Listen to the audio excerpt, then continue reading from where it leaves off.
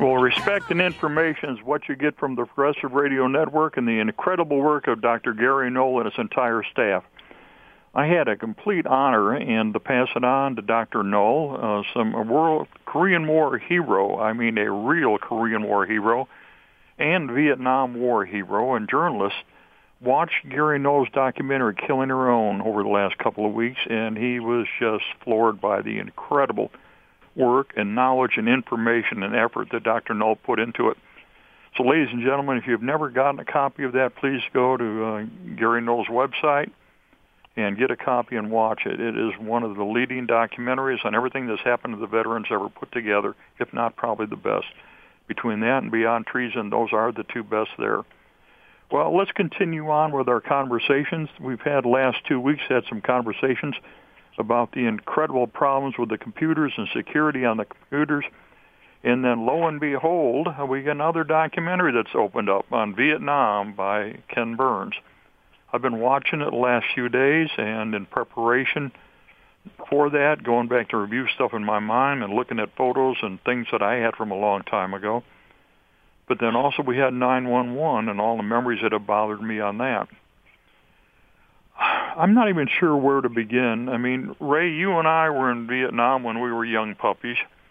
You went through a horrific ordeal, completely different from what I did because I was flying, coming back to a hot shower and a somewhat secure hooch and everything, although, as you've seen in the photographs, we didn't have security all the time. What memories can we bring back or can we get, or what can we hope can happen from another documentary? Do you have any idea? Doug, I suppose the thing that probably was left out in my memory was, I've always thought that we went there to serve our country, and, it was the old adage of it is not mine to question why, it's mine but to do or die. And I think that was a common thought of veterans or, those going, and we never questioned our government. We never understood maybe the policies behind everything. We thought we were helping the South Vietnamese to be a free people and to fight communism, and therefore we justified everything. Coming out of that situation many years later, we find out that there's been a pattern of American troops going into countries and trying to establish, or at least trying to, supposedly, a stable government. And there was a lot of politics behind those things. And so today we look back and we think, one of the favorite words we used was wasted. That guy got wasted, or my friend was wasted, or we're all going to get wasted, and we're not talking about getting drunk. We're talking about dying.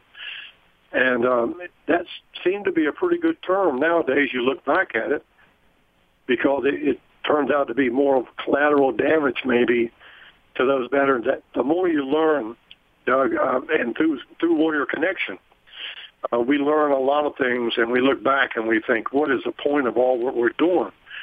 We're going into countries and we're trying to not only help them, but we're trying to do other things.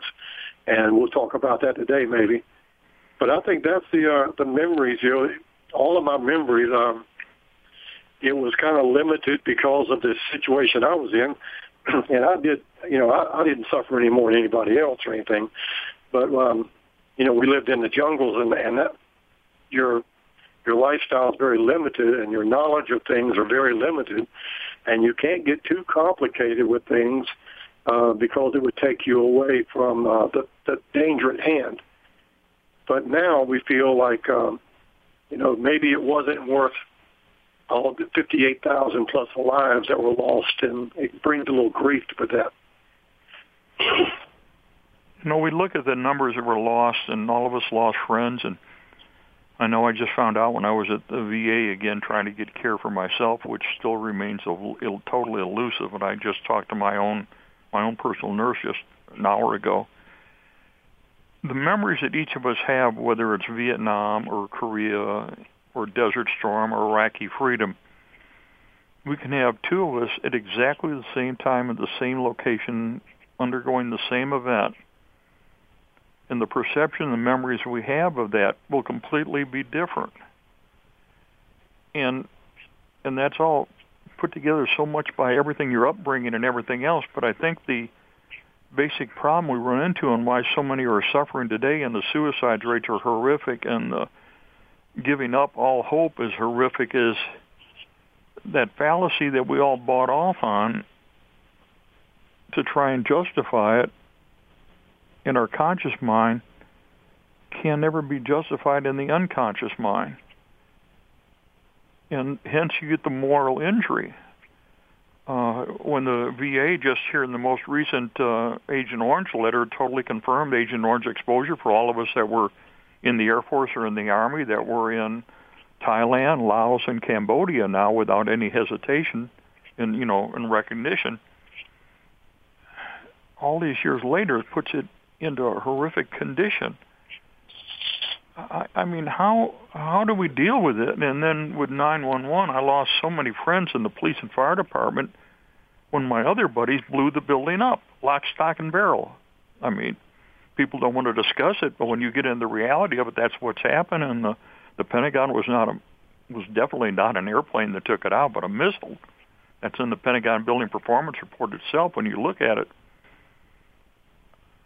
Bob, how do we deal with all of these fallacies and these things in our memories that we want to sustain, and yet the reality when we hit it face on can't be justified or sustained? I mean, obviously we've got to reach for prayer and God, but beyond that, Bob, how do we do this?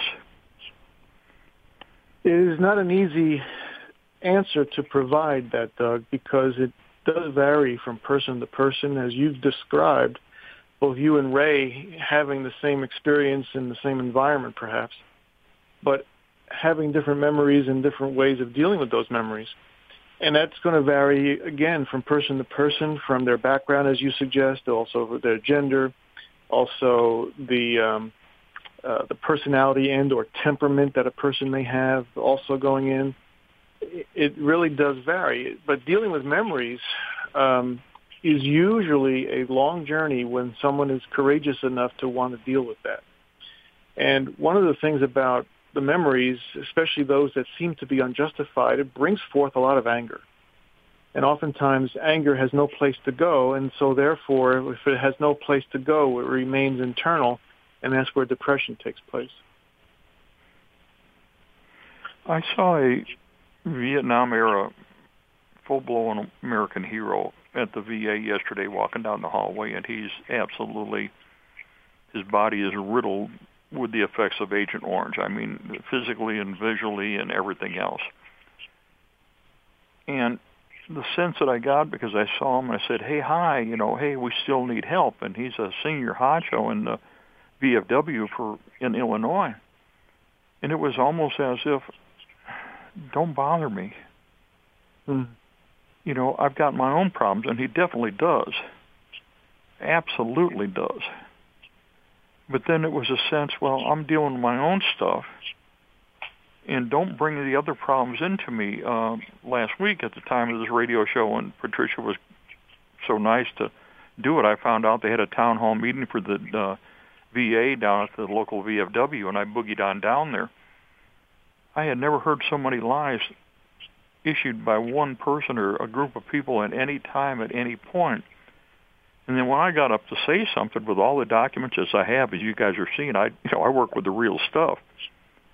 I had he was probably early Vietnam, maybe late Korean War veteran. He said, shut up and sit down.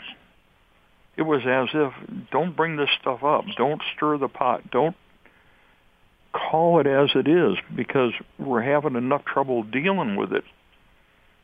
And then the thing that always struck me is, then that's why everybody's up in the front of this place drinking their heart away. Or what's in the newspaper today and the Army Times that just came. There's individuals who are literally trying to push and advocate and justify the use of marijuana and all these other drugs for PTSD treatment. How do you feel about that, Doc? You're a psychologist, so give us your take on marijuana. Well, yeah. Any drug whatsoever, whether it be legitimately prescribed drugs that doctors and psychiatrists may render, or street drugs or any drug whatsoever may have an effect that can be semi-beneficial, but every single one of them is going to have after effects or side effects. Even the legitimate across-the-counter drugstore drugs. Every single one has side effects. So with marijuana, for example, while it does have a soothing factor to it and how it affects the secretion of the feel-good chemicals that are in our brain, like the endorphins and the dopamines and so on, it does have that soothing effect. But what we don't always know or don't always admit is a long exposure to something like marijuana will deaden the ability to have those endorphins secreted over time. So therefore, the increased need for that same drug to have the same effect is going to take place. And that happens with alcohol, that happens with marijuana, that even happens with prescription drugs like Xanax or Zoloft, when the prescription is designed to be a help and a benefit. But it doesn't stay that way if it's long-term. The thing that struck me so strange on this, especially with marijuana and these other ones, is the smoking, nicotine, whatever. We're already having severe lung problems. We're already having severe neurological problems, and we're having severe nutritional problems. So if you're smoking or drinking, you might find some momentary temporary relief, but it's literally interfering with the flow of oxygen to the cell, removal of the CO2 from the cell, and affecting nutrition to the cell. Because if you're drinking, you're not eating properly, or if you're smoking, you're not eating properly. I just can't get why people go to this thing or anything else. I mean, it's going back to how do I deal with the memory, the here and now? Well, that's what you touched on by saying it's a temporary relief. And when someone who pursues any of these alternatives to find relief for their memories and their pain, the temporary feeling of relief is so powerful that they want it not to be temporary, but they want it to be increasingly permanent. So in order for that to happen, an increase of the use of any of these drugs is what's going to be required, or to use them more often. And what occurs with alcohol in particular, alcohol is a poison. It can poison your body. It can break down your internal organs. Stomach cancer is directly related to the poisoning of alcohol. Cirrhosis of the liver has been definitely linked to overuse of alcohol for decades now. And there's many, many others. And marijuana has that same effect. Marijuana over time can not just deaden our brain cells, but it causes us to be so lethargic that apathy almost kicks in.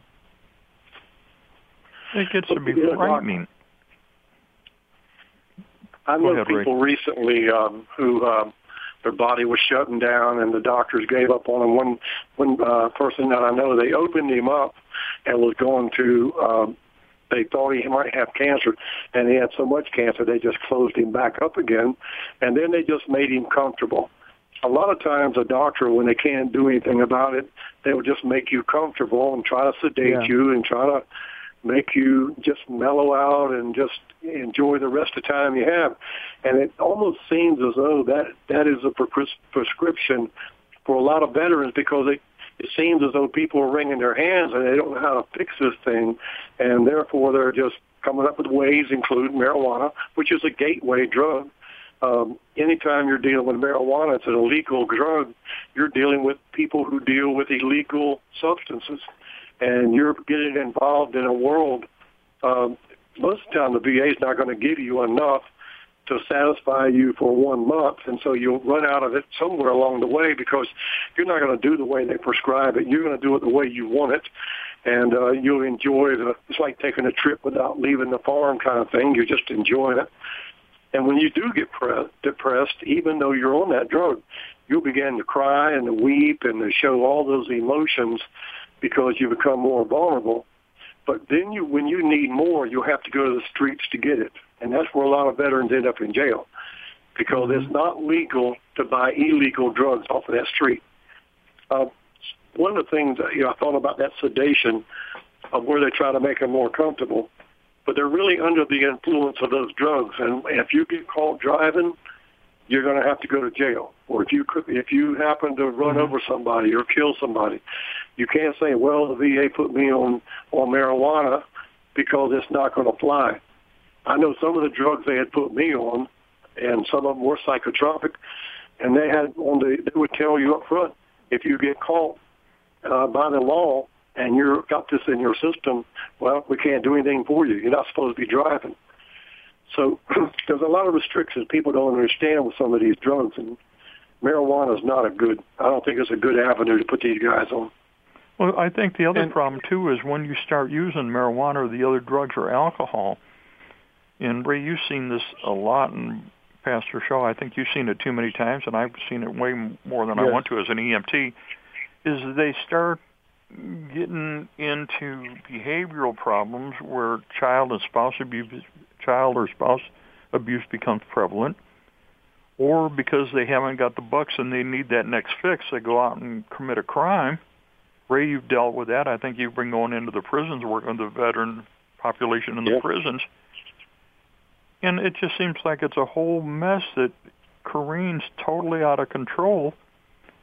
And yet when we ask for definitive, effective, optimal help, that remains elusive. There's a kind of a history of how these types of treatments can be developed. For example, in World War II, the only mental health professionals that existed, at least for the most part, were psychiatrists. And there was a stigma for most people to go to see a psychiatrist, or what they would call a shrink. Very few people would do so. You'd almost have to be absolutely mentally ill, like schizophrenia or paranoia or situations like that. And that's what usually was equated with going to a psychiatrist. During the World War II and Korean War, and even to some degree the early stages of the war you guys fought. Because I can remember both my dad, who was in Iwo Jima, and Okinawa as a Marine. God almighty, did he live? My Uncle Tom. What's that? I said, was your dad affected, wounded at all? That's the funny thing. No, he was not. I have a copy of his military records that I only obtained about a year and a half ago, because he never told us anything about what went on. And when I read those military records, I was in tears, because he never indicated anything. And it explained to me a bit more of his alcoholism, that he fought for over 20 years. And that was his drug of choice. There was no help at all that he thought was available. So he drank himself to sleep one night and never woke up. But he was in Iwo Jima, and he was in Okinawa, and he was in Midway. Those are three of the worst military of all. Records. And he came out unscathed, thank God, but at least physically, in terms of physical woundedness. But those brutal battles are absolutely so brutal that you could not walk away unscathed, and he did not. My Uncle Tom was in the Battle of the Bulge. He was in the European theater. He also developed alcoholism and drank himself to death by virtue of stomach cancer.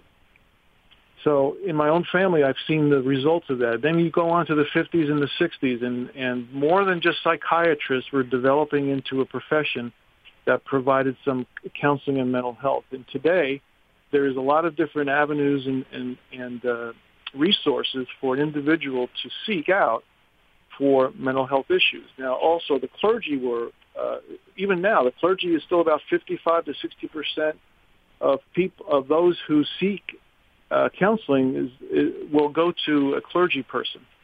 But there's a lot more professionals that would deal with that. The key, though, is how courageous does someone want to deal with their memories? Because I have always said, Doug and Ray, that we can never bury emotions dead. We bury them alive. And they will stay alive, even if we try to medicate them through drugs, alcohol, marijuana, pornography, whatever the case may be. All we're doing is medicating something that is still stirring up within us until we deal with it in a proper manner. Right. It never goes away. No. Doc, before I hope I didn't cut you off, because I might have missed some step there. But for the first 10 years when I came back from Vietnam, you're talking about your dad and your uncle and different ones. I don't think I've had one day in the last 48 years 47 years, that I didn't think of Vietnam and my buddies. I've talked to my other buddies. I talked to some the other day, and they said the same exact thing. They said, I think about you every day in my life. And for those first 10 years, I was drinking heavy. I was doing some marijuana and drugs and stuff. But I drank really heavy. And I didn't talk about Vietnam. I didn't talk about much of anything. I just kind of like sucked it up and tried to work. And I worked 2 and 3 jobs at a time. And, just trying to make a good life for my family. But I was dying on the inside. And that your father and uncle and different ones, it's the same exact pattern every time. And until I became a Christian. And when I got off of drugs and alcohol and everything else, later on, maybe 20 years later, I began to come alive. God began to use those bad emotions and bad memories for something good, and I began to talk about it. And a lot of people thought, I've never known this about you. And so it was Christ that brought that out of me. It wasn't the alcohol and drugs, because when I came back home, nobody really wanted to hear about it. And they would tell you so. They still don't in the Vietnam era. You're right. They still don't want to hear about it. That's what happened to me the other day. I mean, when my team, as you know, started getting sick and dying, and you guys seen the results of it, and it's just horrific all the way around. And this is why, Bob, it's so important, Pastor Shaw, from your perspective and everything else. What we're learning, what we're picking up on this, I don't sense that there's any mental illness or mental deficiency or anything that's happening. What I sense from more and more of my own experience and what's happening to me is we're dealing with an ethical and moral crisis beyond imagination and control. And when you go into, and when I went into some of the so-called psychologists at the VA, their treatment was, well, let's get your memory realigned so that you accept and believe that what was wrong is justified. And then, well, we'll give you these drugs to numb you on down. And I've seen what's happened to people over the years. I mean, it's horrific. Does the mental health practitioner in the VA, does he have the necessary or much in the way or consider the ethical and moral, the religious, the solid core foundation of what is really happening and try to develop a treatment protocol based on that, or is it? Are we still lost? That's a good question, Doug, and I think there's too many environments and arenas that exist for mental health professionals, whether it be in the VA, whether it be on post or on base, whether it be in a licensed secular agency of some kind, that prevents any professional to go into the areas of moral and religious background, because they feel like by doing so it violates a person's rights. But I have found, because I'm a licensed professional as well as I spent time in a pastorate role, that if I ask for permission and I frame it in such a way to say, there's probably some answers that are beyond what meets the eye. Are you willing to allow us to go there? And why, with permission, I find myself able to allow for the goodness of God, the healing power of God, to take place in a person's life. Because even if a person is trained, highly trained, and I would consider myself to be among them, if you're limited to the tools that you can use, then you're going to be limited in the effect you're going to have on your clients. If you're limited to drugs or alcohol, I don't see how you can do it. Or if you're limited to rearranging the brain to where the brain that was brought up to believe this is wrong, then for social acceptance in the situation we're put in. I mean, I've got no qualm at all of the people I bombed and blew up at all. I'll do it tomorrow morning again without any hesitation. Ray, you said the same thing. You'd shoot him in the heartbeat. So that thing is separate from where we find the justification to go into today. And then the thing I just can't even beyond me that struck me in the last 24 hours is the president said, well, if North Korea doesn't want to give up this stuff, we can just obliterate them. And then I'm coming back and saying my life was turned around and turned topsy-turvy because the U.S. used illegal uranium weapons, radioactive dirty bombs. I was tasked to clean it up. I can't get medical care for my team myself right now still, and I can't get them to clean up the mess that is required and directed by Army regulation. And yet we're blaming another nation and we're going to obliterate another nation for doing what we have done? Yeah, as you guys know, there's the cliche that says all is fair in love and war, and unfortunately, despite the regulations that exist in our nation and in our military, and there's probably regulations in foreign countries' militaries as well, maybe less, maybe more, who knows. Whatever goes on in war, though, is not going to be by the book oftentimes. And unfortunately, because of that, when you push the envelope, when you go beyond the regulations, when you go beyond the moral conditions of how we're wired just to take out another one's life, that haunts you after a while. And that's what you're describing. Well, see, Doc, when I do the programs at Camp Lejeune, when I do the moral injury part of it, that is part of it that I have to become spiritual, and they understand that, and I tell them up ahead, like you said, I give them up front, and I tell them it's going to be a little bit spiritual because that's what created the problem. Because we were grown up in America, we lived here, many of us, it's hard to get away from the Ten Commandments. Somewhere in life, somebody's going to remind you of it, and there's churches everywhere, and I talk about the conscience of man that identifies with the Ten Commandments, and when you violate your conscience or those known laws that you know, you come out with a guilty conscience. And that is what, to me, a lot of that has to do with moral injury, and that's part of the program that I do. And it's how to get your conscience cleaned back up again. And God is the ultimate way. There are several things you can do, and it has to do with forgiveness, and you have to let some things go, and you have to begin to move forward. So there's a whole program on that. But the ultimate forgiveness comes from God. And when I was in combat, and it's like I've said before many times, shooting my enemy was justified. That's called justifiable homicide. He was trying to kill me. When God said, thou shalt not kill, he also made provisions for wartime and justifiable killing. And if someone's trying to kill your wife and you shoot the guy, that's called justifiable. You probably won't even feel bad about what you did because you stopped somebody from destroying somebody else. But when I went back over to him and I shot him 3 or 4 times to make sure he was dead, that was not justifiable. That's called desecration of a human body. And when I did that, even for whatever reason I did it, I was young, I was dumb, I did not want to fight the guy again, I didn't want him to come back and get me, those type of things. But when I did that, I violated my conscience, and I violated those known laws that I grew up around.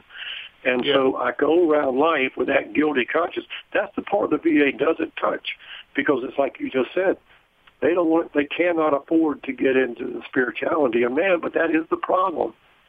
And when you come back home, it is. A lot of these veterans went up into your classes. I've had them sit there and cry and tell me nobody's ever told me this before because they got help. And that's a good part of it.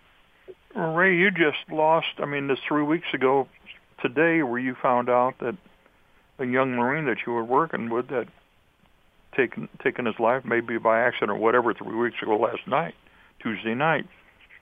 Right. And then, so you got all this stuff happening, but then the same thing, and this friend of mine, the Korean, he's been on the show before, CC, Korean War hero, survived hand-to-hand combat, a knife fight with the North Korean, and then went to Vietnam and everything. And he just relayed all this stuff, and it brought back to the same thing, that it didn't matter whether we're Korea or Vietnam or whatever it is at the current time, all of us are struggling with exactly the same moral and ethical issues because of our upbringing, but yet the hoo-ha factor to belong and to believe and to trust and to be accepted, you've got to go along with it. I can't do that. You do. Well, Doug, we were all young, And that's who they want to go in the military anyway. We came from everywhere in the country. We joined the military. We came from all these different families and different races and different everything, ethnic groups. But when we joined the military, we had to leave all that behind, and they began to create another human being. And I was no longer an individual. They wanted to be part of a unit, and they really pushed that cohesion, and they pushed that camaraderie to the point is this becomes your new family. And when they send you to war, and you're immature, but you'll follow orders, and you go to war, and you never fought anybody in your life like this. And then all of a sudden you're fighting people, taking lives of people. But, it's totally different from anything you've ever done. And if you look on the website of Vietnam Memorial, you'll find out a lot of 18-year-old boys got killed because when you're young, you're very brave and you do things. And that camaraderie, you will actually give your life for another military person where you might not even do it back home. It's just something that takes place. And it's really a travesty that you have to use that class of people. I know most of us went from 17 to 20-year-old, most of us, that were called the trigger men anyway. And I'm sure in the Air Force, you had the same kind of thing with the young ones because they're very teachable. And they have a lot of guts, and they think they're going to live forever. And you come back home. I think we joined the military so we can get ahead of life. We're going to get a real good start, maybe a career in the military, maybe learn a trade, whatever it was. But that's not the case. You came back home wounded. And I had a woman the other day, I was talking to her, and she did not like the military very much. But she said, I don't have any pity for these guys coming back messed up. They knew what they were doing. They knew what the cause was. Didn't they expect to get shot at? And it made me kind of upset, too. So we had a conversation about it. But I don't know. I don't think we knew what we were getting into, Doug. Well, I think what you guys are experiencing is something that is overlooked at times. When we were created back in the very beginning, we were created to live forever, and our spirits will still do so. But when sin came into the picture, the capacity we had for good also turned into the capacity we have for evil because of the fall and because of the brokenness of the human condition. So when you go through basic training and you are pumped up and you become a warrior and you develop this warrior ethos and you have your comrades back and you know that you are among a team that if working together you can do just about anything.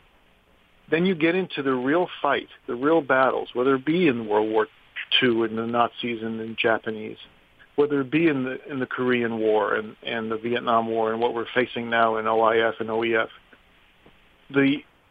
What is usually overwhelming to someone who's been trained so highly as a warrior is the capacity for evil overwhelms our capacity to understand what we've just witnessed. And that's what we often see. The capacity for evil is so prevalent, whether it be walking in on a concentration camp to liberate those individuals. It took those soldiers by surprise. Even if they survived the battle itself, they were traumatized by just witnessing the people of the concentration camps. Well, I had that personally happen to me because when Harold Tritch showed me and my brother and his daughter and his son, we were all the same age. We were all born after the war. Mm-hmm. Pictures that he took going into Auschwitz or whatever it is, the horrible one, to liberate. Yeah, Auschwitz. Mm-hmm. I mean, I can never, to this day, I can never shake those photographs away. Sure. And then the same thing that happened when I got tasked to clean up the friendly fire from depleted uranium. And you guys have seen the photograph of the burnt crispy from the Bradley fighting vehicle. And then knowing what's happened, and then we can't get the care.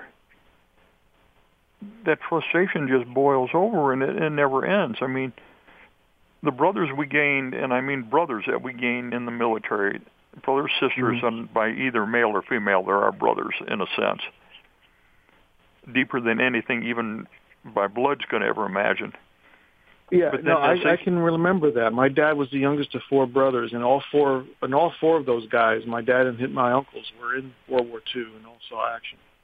And I remember, even with that in mind, my dad also had very, very strong Marine ties, Marine buddies that he went to war with, that became what my brother and I would call unrelated uncles and aunts, the women that they married. And we would visit with them as if they were family. My dad, when those gentlemen passed away, grieved more than when his brothers passed away, because they were comrades. There was something more that tied them to life. Ray, don't you have one of your members of your platoon right now in serious health effects, or has he died, or what's the status on him? Yeah, actually, it's my platoon commander. In my book, The Never-Ending War, The Unseen Scars of Post-Traumatic Stress, Bill Haskell was our platoon commander, and Bill was about 23 years old, I think, like that. But he did some amazing. He was a good leader. Statistician or whatever you want to call him, but under fire, the man did some things that was amazing and kept a lot of us alive. But I found out the other day, he called me. Been a lot of years, and Bill's in his 70s now, early 70s, I guess. And he told me he had 6 months to live. And then 2 weeks later, I called back, and his son answered and said Bill was in hospice, and they gave him a matter of days. And so I haven't heard anything. Colonel Oliver North was one of our other platoon commanders, and he called me recently, and we talked for about an hour and a half and talked about Bill. And he'd been to see Bill about 5 times up at Walter Reed. And so he was kind of relaying messages back and forth. So, yeah, the thing about it is your family, you can't get away from them. And when you have these reunions, they're wonderful, Doug, but you reestablish that family thing. And then when they die, it's almost like losing them, one of your buddies. Well, because they'll always be your buddies. As a senior officer, going through as the senior guy of our team, and I want to play this again for everybody to listen to this, because one of my sergeants worked for me, and I assigned him to do the work and everything else. I mean, I sent him there. This is what he's recent. PM. Time and day not set. Hello, you handsome old dude. VA's playing games with me again. Just thought I'd tell you. Prescriptions from my civilian doctor, they're not processing in a timely manner. The tetracycline, it took over a week for me to get. I've got a derivative of Cipro, and the doctor sent it on Wednesday, and they don't have a record of it today. Also, I checked my medical history, and all my good stuff is taken off or being expired from my drugs, my EpiPens, Nitrostat, and a lot of other stuff. I think they're trying to kill me off with no drugs. Well, talk to you later. Be good. Work hard. Yeah. Thursday. That's my best friend. I mean, I sent him to war, and it's in a mess. End of messages. And how do we deal with the frustration? Because when the VA, and I called the VA on his behalf, everything, and they said, well, the guy's going to call. And I'm going, you don't understand the military. The sergeant calls his officer. The officer takes care of his sergeant. Mm-hmm. Doug, there's a scripture that says, he will keep you in perfect peace whose mind is stayed on him because you trust in him. And I guess if it wasn't for the Lord himself, I'm telling you, Doug, I would probably be in a grave or a nursing home or somewhere, maybe pushing a shopping cart on the streets or something. But God, when I found Christ, or he found me, he forgave me of my sins and he set me free. And I'm telling you, I still grieve about these things, but I remember them, but the burden's not there anymore. And I thank God for that, because that's the only hope we have is through God. He can take a lot of that sorrow away from you. because nobody's going to help you, Doug. I mean, nobody helps anybody hardly anymore. They can't afford it. They don't want to be burdened by it. They got enough problems. They don't need it anymore. And we keep hitting these walls, and you be banging your head on the walls before it's over with. And I know you have a problem with it, and I do too, and maybe Dr. Shaw. So what is the solution for the average veteran that can't get anything done? God. Go to God, pray, seek God, ask Him to forgive you of your sins, and I'm telling you, He'll clean your life up, and that will begin to help you a little bit, get you off all this mess you're on. And that's my only solution. I don't know what else to do. Doc, what usually it makes things worse for a veteran is not only their medical and their physical ailments, but the things that you guys are describing, which is the moral injury, the guilt, the overwhelming sense that what they did during the time of war was beyond their ability to forgive themselves. But as Ray's touching on it, God, it's not beyond His ability to forgive that which you have done. So it's like confessing. So part of what takes place in a counseling session, at least in my perspective, because I approach it with a Christian atmosphere.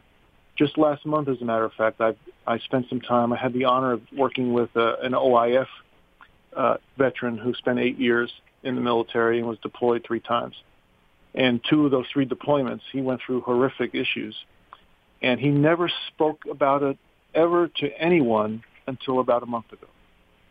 And by speaking about it, by bringing it out into the light, yes, he was upset. Yes, he was emoting and crying and basically slobbering over himself. That took him by surprise. But when he did so, he expressed the idea that, there's a sense of relief even in the midst of this pain. So it's a matter of confessing it, bringing it out into the light. It says in Proverbs 18:14, the spirit of a man can endure his sickness. That's the physical part. But a broken spirit, who can bear? So when you couple a veteran's issues of both physical illness and sickness with the moral injury, with the guilt that's been tearing them apart, if one of those things at least can be addressed, because it's the greater thing that probably brings us all down is our broken spirit. If one of those things can be addressed, we are still benefiting and helping that individual get to a better place. Well, didn't Frankl and his work, having lived through himself, living through the Nazi Holocaust, yes, and living through a camps, prove and discuss that the fact, the hope and the dreams are what sustain you and bring you back, and even under the worst of the worst, you can still survive if you have that hope or the dream. He developed his own theories based on that. Not only he lost his wife, his father, his mother, and a sister in the concentration camps that he was in. He survived, but he lost tremendous family members and obviously some friends too. But he developed a theory that says, okay, there's got to be still meaning in all of this.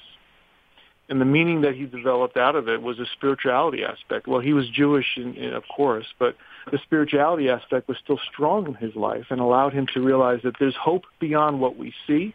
There's hope beyond what we live. There's got to be something more than just what meets the eye, and he was able to tap into that to a degree. Yeah. What do we do today when, as a response and everything, and I've heard over and over again, yay rah team for the president saying, well, if we have to, we'll blow North Korea off the face of the earth. Well, how do you deal with it? I'm having a hard time dealing with it, because one thing they brought out in the Vietnam Ken Burns thing the other night, they're saying, well, we had a cessation of bombing. We didn't bomb at Christmas, and we didn't bomb up north during this time. And, well, I can guarantee you we did, because I did, and I was there, and, we got the T-shirt and everything else. How do we deal with the moral and ethical issue of the lies, but then how do we deal with more of the hoo-ha factor? Well, let's go do it. Man, this is exciting. Let's do it. Let's get it done. Without any ethical or moral justification. Well, Doug, the enemy is saying the same thing. You know that. We're over here saying, let's go kick butt and let's go get them and all this stuff. The enemy's saying the same thing to their armies. And we're going to, it never ends up like like you hoped it would. I used to dream, I haven't had one in quite a while, but I would always dream that I was in the military, although I was still the same age, like 68, 70, whatever, and 68 now, but I feel like 70 sometimes. But I was dreaming I was that age, and I was there with those young Marines, and they were getting ready to get on the plane or the ship or whatever, and they were all like, "You are," and "Let's go kill them," and I was weeping, and I was thinking, "You don't know, man. You don't know. You don't understand," because the enemy's going to be ready when you get there, and we don't understand that. It's pretty good rhetoric when you can pump people up and say, "All right, we're ready for you." But you look on television at North Korea, they're ready too. And then you have other nations around them, China, Russia, these other nations, that really don't want us over there planting flags and beating people up on their continent. And so we got to be careful. Well, the other thing too, and this goes in, as a scientist in technology, we've gone to all the solid-state technology and all these fancy gizmos, okay? And now I heard today, they're actually going to allow our submarines to be run by Xbox controllers. The technology is going to fail at one time, because when it comes down to simple push and shove, and Ray, you lived through this thing, all you need is a boonie cap, a pair of pants, a pair of boots, and a rifle and maybe a knife to survive, and some water. But now we've got all this technology, and if the North Koreans, all they have to do is pop a 5 or 10K nuke off of the Sea of Japan, and the EMP and all this stuff and all the other electronic stuff is going to disappear, and now we have no communication, we have no transportation, the aircraft ain't going to fly. I mean, one of the reasons I'm here today is because we had incredible stuff on the B-52 called EWO, electronic warfare, and the MiG-21 was flown by radar control after it locked in to come out and to kill. And at that time, all they did is flip a switch, and that next thing you knew, that aircraft was totally uncontrollable, and we lived. But where do we go when all of a sudden with the technology, and they talk about just the simplest thing, taking out the entire power grid? I mean, the storms are bad enough taken out. God's sending us a message, I think. If we don't listen, we got a real problem. But what do we do when technology is going to fail us because we went to the technology not realizing it ain't there and it ain't going to make it? They talked a lot of the technology problems have come out of North Korea. They have been attacking our fiber. But these other nations, I mean, they're souped up on their technology too. Russia has even achieved certain things that we haven't achieved yet. So it's a big race in technology, and it's changing every day. So you can't say one nation is going to get in there and do this and do that and do the other. Be careful how you say that, because these other nations are watching you, and we don't have any secrets hardly. I mean, I know we still do some, but we put everything on television, and we tell everything just about. I know Donald Trump has talked about not doing that so much, but we tell the whole world what we're going to do, and that put them on notice. And so we got to be careful with this thing. We got to use some diplomacy a little bit. And that seems not to be the question nowadays anyway. Well, the other thing, too, is a focus on warfare. If you go to war, you got to keep focused. I know with our dads, communication was virtually impossible. When you and I went to Vietnam, I remember I'd get mail and it was weeks, if not months old. When I went to Desert Storm, it was almost instantaneous information. And today, these kids have been, 4, 5, 6, 7, 8 time deployments, to war for a year at a time. They get instantaneous communication back home. Well, the furnace ain't working, or I got a leak in the sink. Well, how can they focus on what they have to do to survive in war if all this stuff is coming into place? So all this communications, computers and phones and everything else is like, what is that, the one American Sniper, where he's in the middle of a firefight and his wife is coming out after she just had a pregnancy checkup. It does. Yeah, and you guys as warriors know that to be an effective soldier or Marine, you can't have distractions. So what you're describing, Doug, is distractions. If you have the ability through technology to be communicating with those on the home front, and things that are going on the home front, like a leaky sink or a behavioral issue with their child or something to that effect, the deployed military service member is going to be distracted by wishing that they could be home taking care of things. I mean, that's going to be natural for them to feel that way. Or wishing they can, send somebody else to be there in their stead, but they don't have the ability to do that. And it's going to distract them, putting them at a bit of impairment for their readiness. Too. We've never had really in our lifetime, we've never had massive casualties like a massive war, and where you're losing thousands of men on each side. And I don't know how it would work out real well with a lot of our troops, these young boys that we're sending over there, if they lost a couple thousand soldiers or Marines or sailors or whatever in a day, and they're still fighting, and they're going to send you in there. That's a psychological nightmare for a person to, to suck up and kind of get ready to go. So this is new ground for us, and they're talking about sending in the troops. Well, I'm telling you, we need to think about those things, because if we break out into a war, it's going to be massive casualties on both sides.